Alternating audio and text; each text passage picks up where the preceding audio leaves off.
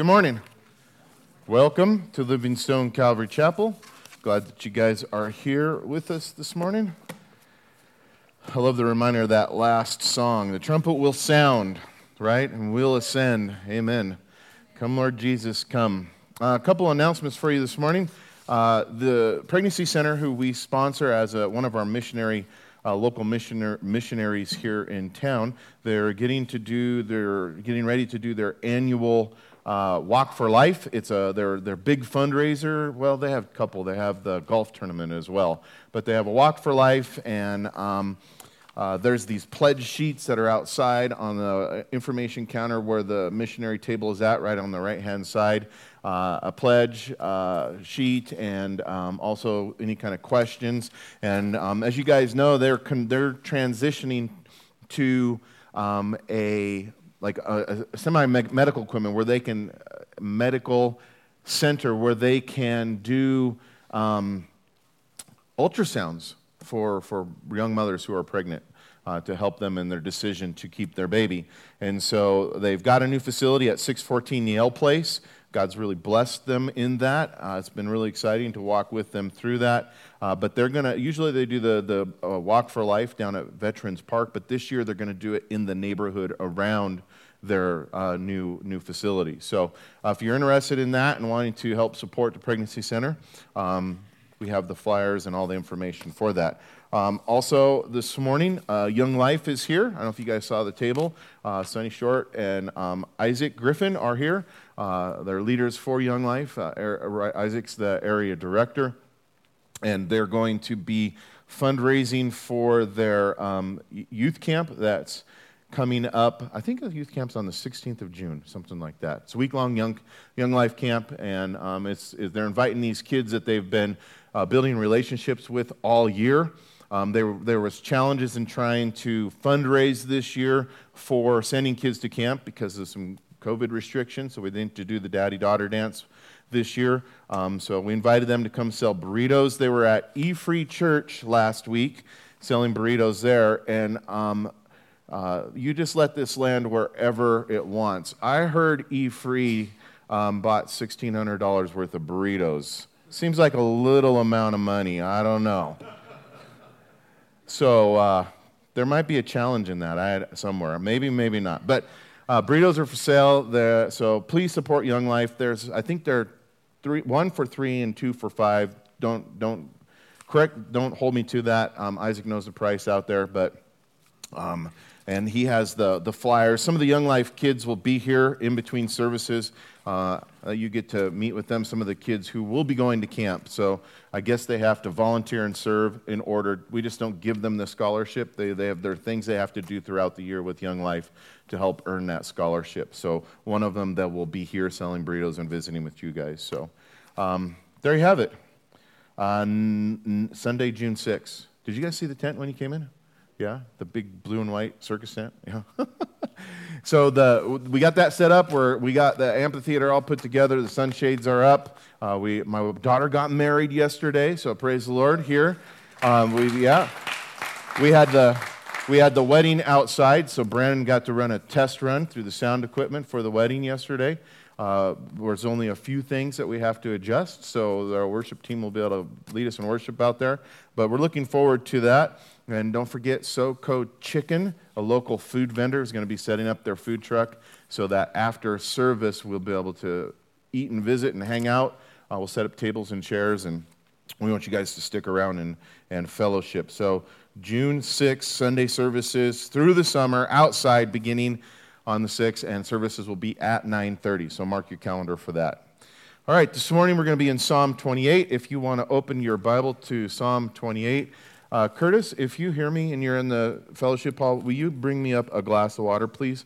I can tell you right now that I'm going to need something to drink, and I didn't realize it.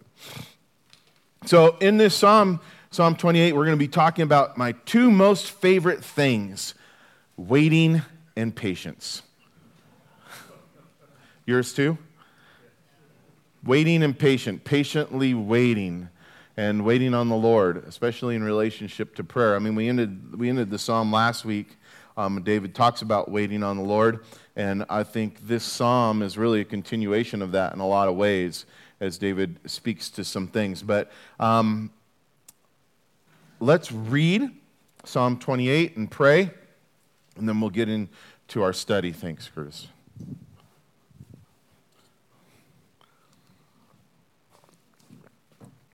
Apologize for that. All right, Psalm 28.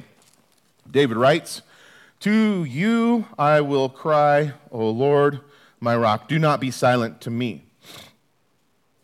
You ever feel like that sometimes? Like you've been praying to the Lord, and it's like, he's not talking. I'm not hearing. Something's going on. And I think David was in that spot. He's crying out to the Lord. He speaks to David. He cries out to God, saying, "You're my rock." We all can understand the illustration there. We'll talk about it a little bit, where he speaks about the Lord being a secure place, a fortress, a defense, right? He says, "I will cry, O Lord, my rock." But he also says, "Don't be silent to me, lest if you are silent to me, I'll become like those who go down to the pit."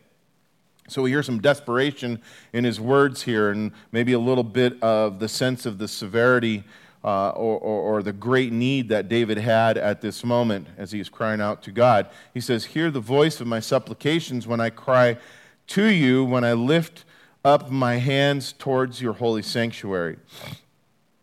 Verse 3, "Do not take me away with the wicked and with the workers of iniquity who spread or speak peace to their neighbors, but evil is in their hearts." I hate that kind of deception, that trickery. And if you've ever been the victim of that, you know how bad that feels when someone's deceived you and taken advantage of you. And David describes these men like that. And he goes on in verse 4 and he says, "Give them according to their deed and according to the wickedness of their endeavors. Give them according to the work of their hands.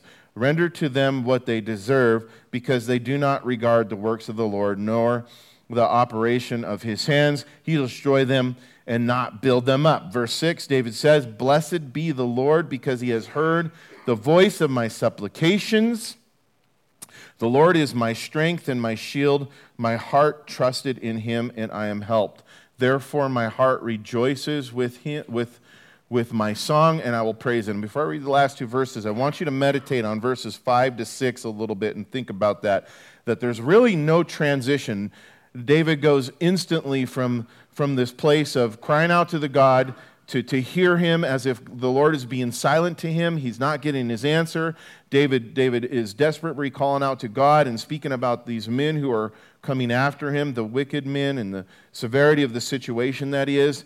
And then without any transition, David immediately goes into this place of praise in verse 6 where he said, "Blessed be the Lord." There's a gap there. There's something missing there. It appears anyway, as we're not really told about what happened in between the place where David was wanting God to speaking about the desperate situation, and then blessing the Lord and speaking of the Lord in verse 6 of hearing him. And what I would suggest to you, and something to think on, is that what really has happened between verses 5 and 6 is faith. Faith is entered in at this point in David's life, in this moment, in this situation. And so he says, because of that, verse 7 again, "The Lord is my strength and my shield. My heart trusted in him, and I am helped. Therefore my heart rejoices greatly, and with my song I will praise him." He says in verse 8, "The Lord is their strength, and he is the saving refuge of his anointed." And David is looking on the greater sense of all the Hebrew people. And so in verse 9, "Save your people and bless your inheritance. Shepherd them and also bear them up forever." Let's pray. Heavenly Father, we thank you for another day that you've given us to be here, to enjoy the life that you've purchased for us with your own blood, forgiving our sins. So Lord, our hope is in you, and we thank you, God, for this life that you've purchased for us, that you've redeemed for us. And Lord, we ask, God, that you would be glorified in this place or in our hearts and minds today as we submit to you. Lord, we ask that you would speak to us through your word by your Holy Spirit. Lord, that you would give us encouragement and hope in you. Lord, that we would see the path that you've put us on, Lord, to walk, and we would walk in your strength, Lord, with joy and peace, no matter if our path takes us to the hill or to the valley. or anywhere in between, Lord. And as we look around at what's going on in our world today, I think about the things that are going on in Israel. And Lord, how a lot of that points to end times prophecy. Lord, it's hard not to think about your return and knowing that it's near. We believe, Lord, that it's imminent, and we also, Lord, pray that it's near. In the meantime, we pray for the peace of Israel. We ask you to protect your people. God, that you would watch over us here in the United States as well. And Lord, in the areas that we have drifted so far away from you as a country and as a nation, we ask, God, that we would repent. We pray for repentance and revival and restoration. Lord, that you would continue to do work of saving the people who are around us until the day that you come. In Jesus' name we pray. Amen. All right, so I think it's evident, especially after some of the observations that I made as we were reading along, but you can probably tell that this psalm is a prayer. It is a prayer, and David is praying to God in a time of difficulty. And much like we would do in a time of difficulty, David, with his own words, says, I cry out to the Lord. So he cries out to God for help. And then in faith, between verses 5 and 6, I think that's where it's inserted in this particular psalm. And when we began the psalms, I spoke to you and said that there's always a moment where faith enters in, where we see the need or the desperation or something going on in the individual's life who wrote the psalm. They openly bare their hearts, their thoughts, their feelings, their thoughts, their circumstances, and then, boom, faith enters in and things change. And I believe that's here in verses 5 and 6, between there. And even though we don't know what the events were that caused the problems that David was facing, we know from David's words, if you kind of just look at the summation of it, he refers to them as wicked people, that it's at the hands of wicked people, workers of iniquity. Now think about that. We're all sinners. We all have iniquity, but I mean, these guys are in the business of iniquity. They wake up in the morning and they put in their 9 to 5, right? And maybe they put in a little overtime. You know, they're workers of iniquity. That's what they see their job at. And it's kind of humorous in one sense that David uses this kind of language. And when you think about that a little bit, it kind of maybe brings a smile to your face and how David perceived them. And maybe they were like that, that they were just about causing harm, about sinning against God. And ultimately, he concludes here as he gives us this description that they were deceptive people who spoke peace to their neighbors, but all the while they had these evil intentions in their hearts. I don't believe there's any point to speculate, as we have done in some, where there's some indications on who the people may be or what the events were that were being written about here, but you don't have anything like that in this psalm. No history, nothing in the inscription, nothing within the psalm about who these wicked people might be, and or the things specifically that may have been taking place in regards to some kind of historical context. Furthermore, we not knowing these things as we read this psalm, it doesn't in any way prevent or hinder us from understanding that this psalm is teaching us some important lessons about, waiting on the Lord. Some important lessons specifically in that realm of waiting, but praying with patience, prayer and patience. Nor does not knowing who wrote or who David was writing about or the events that were leading up to this or that he was detailing doesn't prevent us from seeing a few aspects of the human heart that's being revealed. And I want to point them out really quick. So in verse 1, and it's the same heart that's in all of us. It's the reason we need a Savior. But David speaks in verse 3 about the evil heart. And then twice in verse 7, he speaks about a trusting heart and then a rejoicing heart. And there's a contrast here for us in seeing, checking our own heart and going, where are we at in our lives? Are we walking around with the evil things in our heart, not submitted to the Lord, and having the Lord cleanse us and purify us through our word? Or are we the ones who have a trusting heart, and ultimately a trusting heart leads to the heart that rejoices in the Lord, right? We're singing praise. We're filled with joy. And as I spoke a little bit as we began about Psalm 27. If you want to look back to Psalm 27 briefly on the previous page, we see that David closes with this admonition, right, for us to wait on the Lord, saying in 27 verse 14, wait on the Lord and be of good courage, and he shall strengthen your heart. Wait, I say, on the Lord. And I point this out in light of this lesson now in Psalm 28 on prayer and patience that's being taught to us, because there's a difference, guys.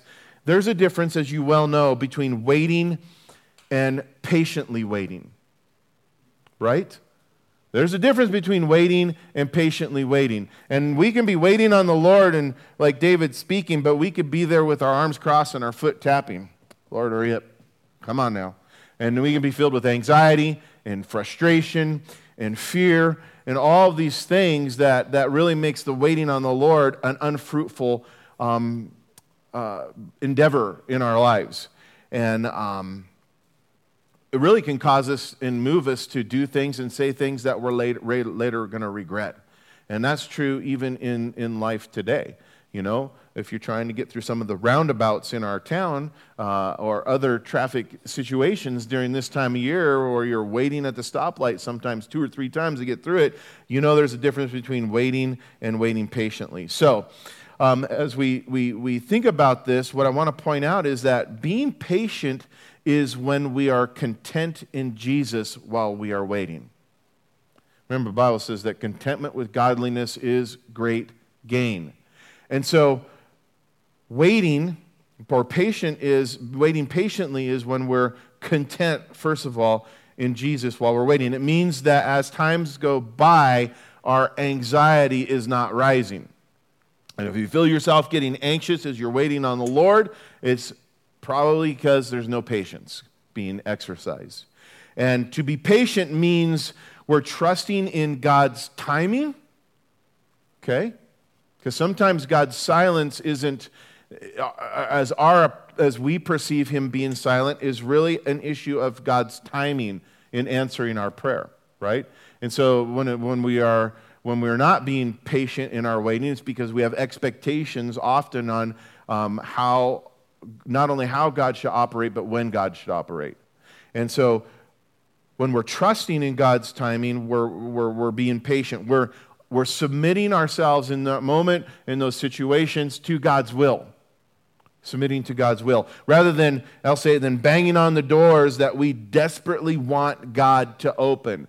I've heard people say, well, maybe there's a crack and I'll bang on it a little bit and see what happens, you know. When God makes a door open, it says he opens it so that no man can shut it. And there's a difference between banging on the doors that we want open and letting God open the doors that he wants us to walk through. So submitting to God's will. So if you look back to verse 1 through 5, I'm not going to read it all again. I want to read the first 2 verses and then we'll go through it. But to know, David says this, to you I will cry, O Lord my rock, right? He says, don't be silent to me, lest if you are silent to me, I become like those who go down to the pit. Hear the voice of my supplications when I cry to you, when I lift up my hands towards your holy sanctuary. And as you well know, patience is a key component of prayer, right? Patience is a key component of prayer. And I would suspect that we've all experienced times when we prayed to God and our prayers have not been answered in the time frame that we've wanted or in a way that we've expected God to answer us. And while we were waiting on God to answer us, we had to exercise patience. And depending on why we had called out to God and what it was that we had called out to God for, we experienced various kinds of thoughts and feelings in those times of waiting, right? And I mention this because this is what David was experiencing. These are the things that David is writing about in this psalm. Considering that in the first 2 verses he writes about crying out to God, but we also see him questioning why God was silent and why he had not answered him. And I've heard it said that in regards to prayer, that in regards to answered prayer specifically, that God's delays are not God's denials, right? And clearly this was the lesson that David was learning, and I think the underlying lesson that David was writing to us about. And in these verses, he shares his thoughts, he shares his feelings, and even his questions that came as a result of having to wait for God to answer him. And as we begin to look at these things, I want to point out that the desperation that we hear here, the anxiety and the worry that David is experiencing, or that he initially felt, it must have been great considering that in these first verses, David expressed the fear of becoming like those who go down to the pit. Meaning, from David's point of view, this was a life or death situation that he was calling out to God. And he had a real fear that if God didn't answer his prayer, then it would mean the end of his life. And so David writes about God being silent to answer his prayers in these first two verses, and David's desperation for God to answer is further described, or is revealed as he describes his prayer in this passage as a cry to God. Two different times, which literally means, when you look up in the Hebrew language, to utter out a loud sound in a call for help. It's what David's really saying is he's in such a place that it's to utter out a sound. He's not even articulating words. Like, ah! And I'm sure you've all been in that spot where your heart's been so heavy and so grieved and your mind's so overwhelmed in the situation. You're calling out to God and there's silence. There's not action on God's part on your behalf in that moment, or in a time frame, or in a way that you hope for. And so God in that moment is really saying, wait patiently. But God, I'm going to die here if you don't answer. And sometimes it's just a cry, a sound before the Lord. Maybe it's tears. Maybe it's sobbing. Maybe it's in the state of this brokenness that brings forth only the expression of a heart that can't be articulated with words. And as David cries out for help, we see him then question himself. Guys, what have I done wrong? What am I doing wrong? Why is God not answering, right? David questions himself as he goes on. And even his method of prayer, if you look, as he spoke about having cried out to God with his hands lifted to his holy sanctuary, meaning towards the Holy of Holies. In light of this, we see that David thought that David was wondering if the reason for God's silence had something to do with what he had done or what he had not done. But when he reflected on what he had prayed and how he had prayed, he said it was done. Ultimately, what he's putting forth here is that it was done in humble submission. It's not me. And that's the first place to start. If God's not answering our prayers, the Bible tells us we need to check our own lives, check our own hearts. As a matter of fact, there's a specific warning to men that says, man, if stuff ain't right with your wives, God ain't going to answer your prayers. You're going to fall to the ground. And there are other things that God talks about in regards to unanswered prayer. And so it's worth checking. It's worth checking your heart when there's a time of silence. And sadly, all of those misplaced thoughts and feelings that came as a result of David having to wait on God's answer, it initially caused him, according to verses 3 through 5, and you can follow around there what we already read through, but David says, don't number me with these people. And what David was saying in one sense is that these unanswered prayers of God made him to feel like he was a criminal, like he was being dragged away with the wicked and being executed with those, or like those, who had evil in their hearts. But as David contemplated God's silence, we see that David reasoned with his heart, he reasoned with his mind, and say it at the end of verse 3 that he made a distinction. They are hypocrites. And David wasn't never claiming to be sinless or perfect in all of this. He's just working it out with God. And that's part of that waiting patiently in prayer is continuing to go to God, having God examine you, looking at your motives. He said, these were the ones, he said in verse 5, who do not regard the works or the ways of God. So David called upon God in verse 4. Basically, he said, let them reap what they've sown. And this was the thrust of his prayer request, right? Lord, let them reap what they've sown. And this is also important to point out because David's prayer was not this expression of some personal revenge. Lord, look what they've done to me, get them. God says, just look at who they are and let them reap of what they've sown. God, you look and you see fit. It wasn't a personal expression of revenge. It was a call for God to fulfill his covenant and bring forth his righteousness, his justice, and his peace. And it's okay to call upon the righteous God, the just God who brings peace to enact that in our lives. And when it comes to prayer and God's apparent delay at times in answering, we too can go to these same kinds of places, I think, that David went with his own thoughts and feelings. And we too can think and feel that if God does not answer our prayers, then all will be lost. Or think and feel that God hasn't answered our prayers because we have not done the right things in regards to prayer. We can drift from the place of faith. Do you hear that? We can drift from the place of faith that first moved us to cry out to God, right? You're the one I'm coming to, and move us to the place to fear, and move us to the place of doubt because we don't exercise patience with our prayers. And remember that we see, that what we see as a delay on God's part is really, guys, God working things together in his perfect timing for our lives. Remember what Isaiah chapter 55, verses 8 through 9 says. God says this. Think about this in prayer and waiting patiently and knowing that God is doing a work even though we may not see it. He says, listen, my thoughts are not your thoughts, nor are your ways my ways, says the Lord. For as the heavens are higher than the earth, so are my ways higher than your ways, and my thoughts than your thoughts.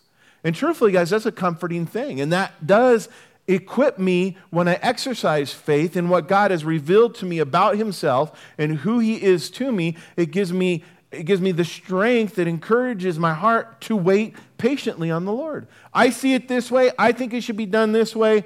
But I know that God sees it differently because he sees it better than I do. I know that God's thinking about it differently because he thinks about it better than I do. And the other thing that we must do as we patiently wait upon God's perfect timing is we got to keep our eyes on God. We got to remember his nature, who he is, what he's like. You see, David started out doing this at the beginning of this psalm, right? He started off in the right place. When he refers to the Lord as his rock, Lord, my rock. And in an act of faith, listen, in an act of faith, David gave God the title that he longed for God to fulfill. To be his rock in this present season of difficulty. And God has revealed himself throughout Scripture and individually and personally in many different ways. One God, but he manifests himself as the healer, as the provider, as the protector. In so many other ways that we know God to be in those times like, Lord, I need this. You say you are this. And we too, we call out for God in a way that we long for him to fulfill a need in our life. And for David, it was to be his rock in this present season of difficulty, probably at a time when everything seemed to be out of control and moving around him without him being able to do anything while his life was in danger, while he felt threatened. And Lord, I need a strong, safe place to stand. I need you to be my fortress and my defense. Please fulfill this in my life. And yet David quickly lost sight of this. And in doing so, his focus shifted off the Lord and onto his circumstances and onto himself. And that's a devastating act when it comes to being able to patiently wait on the Lord. And when we do this, we should expect every time, guys, fear, doubt, hopelessness, and despair to fill our hearts and minds, just like it did for David here. But if we keep focused on what we know to be true about God, and where does that come from? It comes from this book right here, the Bible, the Word of God, but it also comes from our past experiences. It comes from friends who come alongside us in those times and encourage us and go, remember who God is. Remember what He is like. Knowing what we know to be true about God. And when we do that, when we stay focused on that, everything on the inside will change. Do you hear I said? Everything on the inside will change, even if our circumstances on the outside don't immediately change. And this is what we read David eventually doing in the remaining verses. And the scene in these remaining verses that's depicted in these verses, the scene dramatically changes as David is now like singing instead of sobbing. And you go, what the heck happened? And in verses 6, he goes on, right? And he picks that up in verse 6, and he said, blessed be the Lord. Why? Because he's heard the voice of my supplications. And the Lord is my strength and my shield, and my heart trusted in Him, and I am helped. And the important thing for you to notice is there's no indication in this abrupt transition that David's circumstances had changed. That's what I want you to know. There's an inward change, but there's no evidence by what David writes to us here that there was some kind of circumstantial change in his life in this situation. Rather, what changed for sure, what we know is seen in verse 7 where David says this, my heart. There's a heart change now. My heart trusts in Him, and I am helped. And the bottom line is Jehovah, which is the Hebrew word used here for the word Lord, right? At the beginning of verse 6, is the one who made all the difference. What was the difference? The Lord was the difference. Jehovah was the difference. And when David first spoke of God back in verse 1 saying, the Lord is my rock, he also used the same Hebrew word for the name of God, Jehovah. And the thing to remember for us is that what's significant about that is that the name Jehovah is the covenant name that the Hebrew people use for God. And by using this name, David was intentionally remembering the promises that God had made to His people. In short, the name Jehovah spoke of God's faithfulness. God, I remember that you're faithful. I remember that you're a promise maker. I remember that you're a promise keeper. Spoke of God's faithfulness to David and to the children of Israel and to the proven and promised faithfulness of God. And this is what David was turning to. This is what his heart was now trusting in, guys. And the bottom line is that God had not changed, right? Before David started his prayer, before David's need came about, God was the same. When David cried out to God in prayer, it was the same God. In the midst of the delay or the waiting, God was the same God. No matter what David's circumstances were, it was the same God. God had not changed. What changed was David as he exercised his faith, and faith is what's needed in order to exercise patience in our prayer lives. And I use that word specifically like the Apostle Paul does because that word exercise gives us visual imagery of what that's like. In order to build patience, we got to work it out. We have to be given the opportunity to do so. Exercising patience so that it produces fruit in our lives. That there's a result that's born forth. So that there's a strengthening that takes place. And faith in God always makes the difference, not only because it gets our focus in the right place, but because Scripture teaches us that faith does this. The Bible says faith moves the hand of God. Faith moves the hand in God, and God is the one who is in control of the whole universe. Our lives, our circumstances. God's in control. Another thing that faith changes in us and for us, and for David, when he exercised faith in his prayer life, is this, is that his doubts surrounding God's silence, our doubts in those moments surrounding God's silence, David's doubts in those moments surrounding God's silence was replaced with assurance. I love that. Assurance that God, according to verse 6, had heard the voice of his requests. My heart trusts in you. You have heard me. You've heard me. And the reason for this is due to the fact that faith, like we're told in Hebrews chapter 11, right? Faith is the evidence of things hoped for. It is the substance of things not seen. And we're called to live this life that the Lord has purchased for us, to live and walk by faith and not by sight. In short, our faith in part is the historical record of all the things that God has done for us. All the things that God had done for us. And it's these memories, I believe, that propel us forward to trust in God in the moments that we're in now and what we're facing in the future.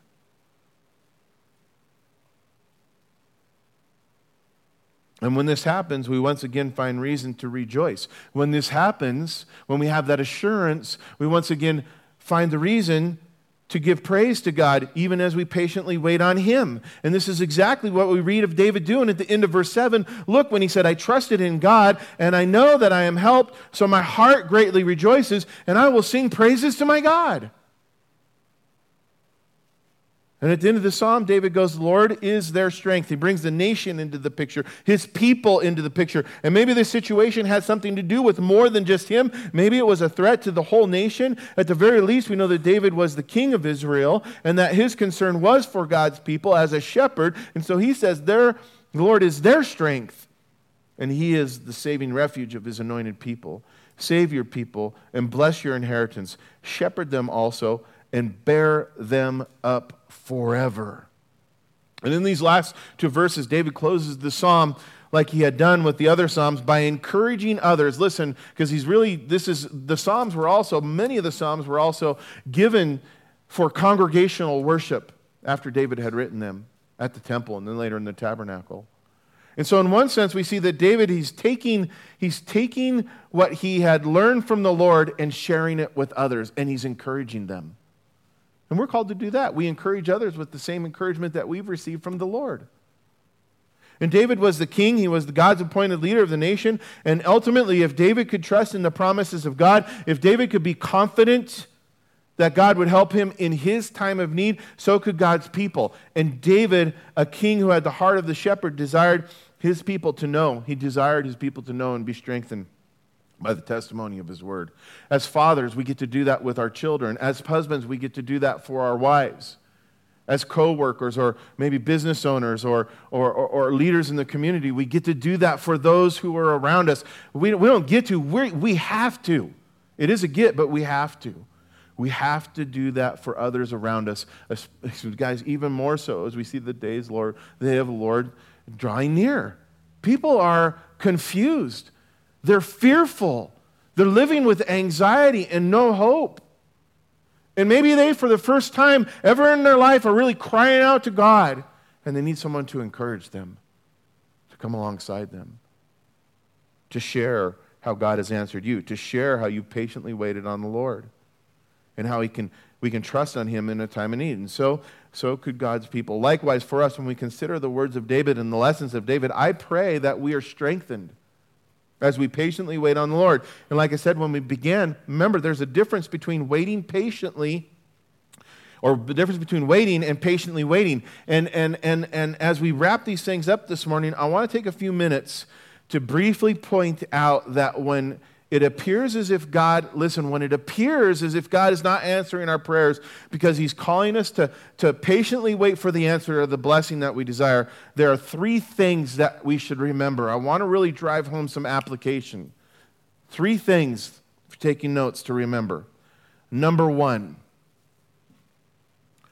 if the seed has been planted and it needs time to grow, God is telling you to patiently wait for his blessing.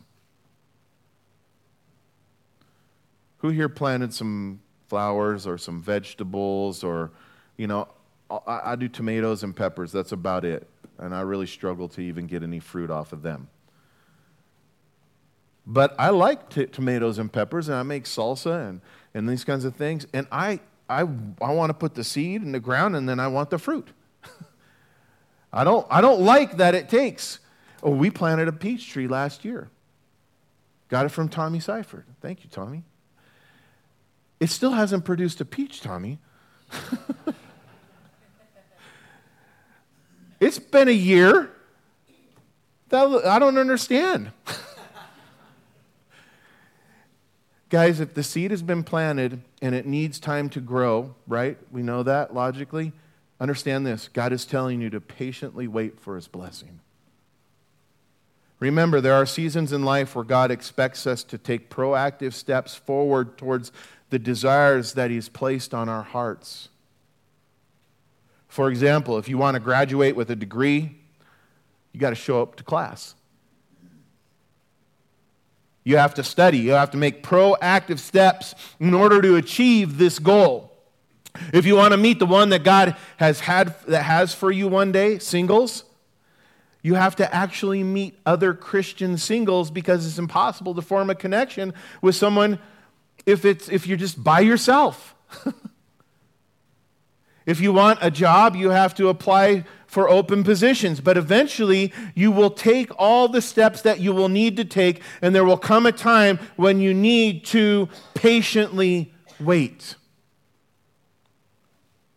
The Bible compares this process to planting a seed, and we all know that it takes time for a seed to grow and to reap a harvest. James chapter 5, verses 7 through 8 begins with this as it speaks about it. Be patient, therefore, brothers, until the coming of the Lord. See how the farmer waits for the precious fruit of the earth, being patient about it until it receives the early and the latter rains. You also be patient. Establish your hearts, for the coming of the Lord is at hand. So if you've not yet gone through the planting process, don't expect to go through the harvest season. Don't wait around for something to grow if you haven't put any seed in the ground. Patiently waiting for a harvest is only advice for those who have already faithfully planted through proactively following the Lord. But in between the sowing and the reaping, there is a time of patiently waiting. Of patiently waiting. Number 2. I'd like to skip this one. If you found yourself in the tribulation that comes before the triumph, God is calling you to keep waiting patiently for the unveiling of his victory. Biblical hope. And I clarify that because there's a worldly hope and then there's a biblical hope. A hope that the Bible speaks about. And biblical hope is this. It's the eager expectation for God's goodness in our future. I love that. It's an eager expectation for God's goodness in our future. Hope is always future-based. And the reason we're told so many times in the Bible to have hope is because of this. Because God's blessings are often given through a process in our lives. God's blessings are often given through a process, much like, I would say, a good storyline of a movie, in that every good story presents a huge problem before the revelation of the solution, right? Before the hero comes into the scene. And this is what we read about in Romans 12:12, which says, rejoice in hope, be patient in tribulation, be constant in prayer. Rejoice in hope, Be patient in tribulation. Be constant in prayer, looking forward with hope. But the temptation, as you guys know, when it comes to waiting and patience, the temptation is to lose hope along the journey. When is the hero going to come? And when we turn from God because of the trial, you know what? We miss the treasure that God has planned for us at the end of the story that he is writing. Notice what Isaiah 40 says in verses 27 through 31. It says, "Why do you say, O Jacob, and speak, O Israel?" Okay, to God, God's saying, why do you say this, right? Why do you say this, Jacob? Why do you say this, O Israel? My way is hidden from the Lord, and my right is disregarded by my God. Lord, you don't see. You don't know your promises, right? And then God says, have you not known? Have you not heard?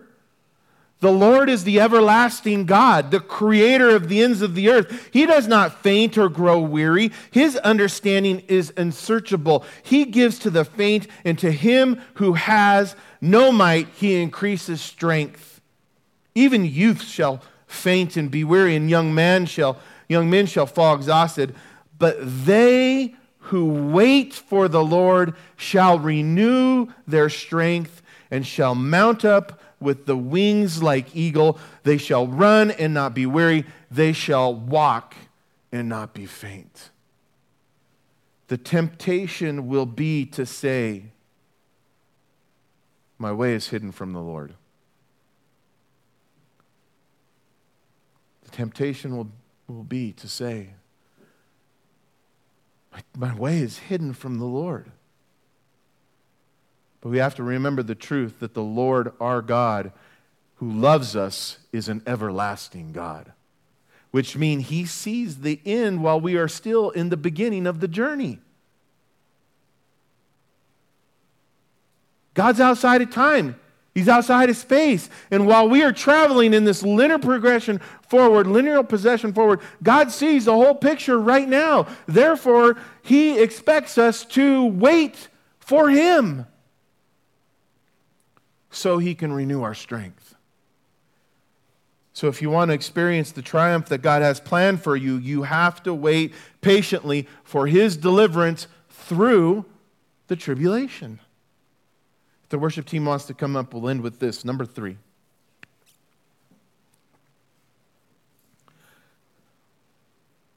If prayer, number 3, if prayer is the only action you can still take, God is calling you to wait patiently as you remain in his presence.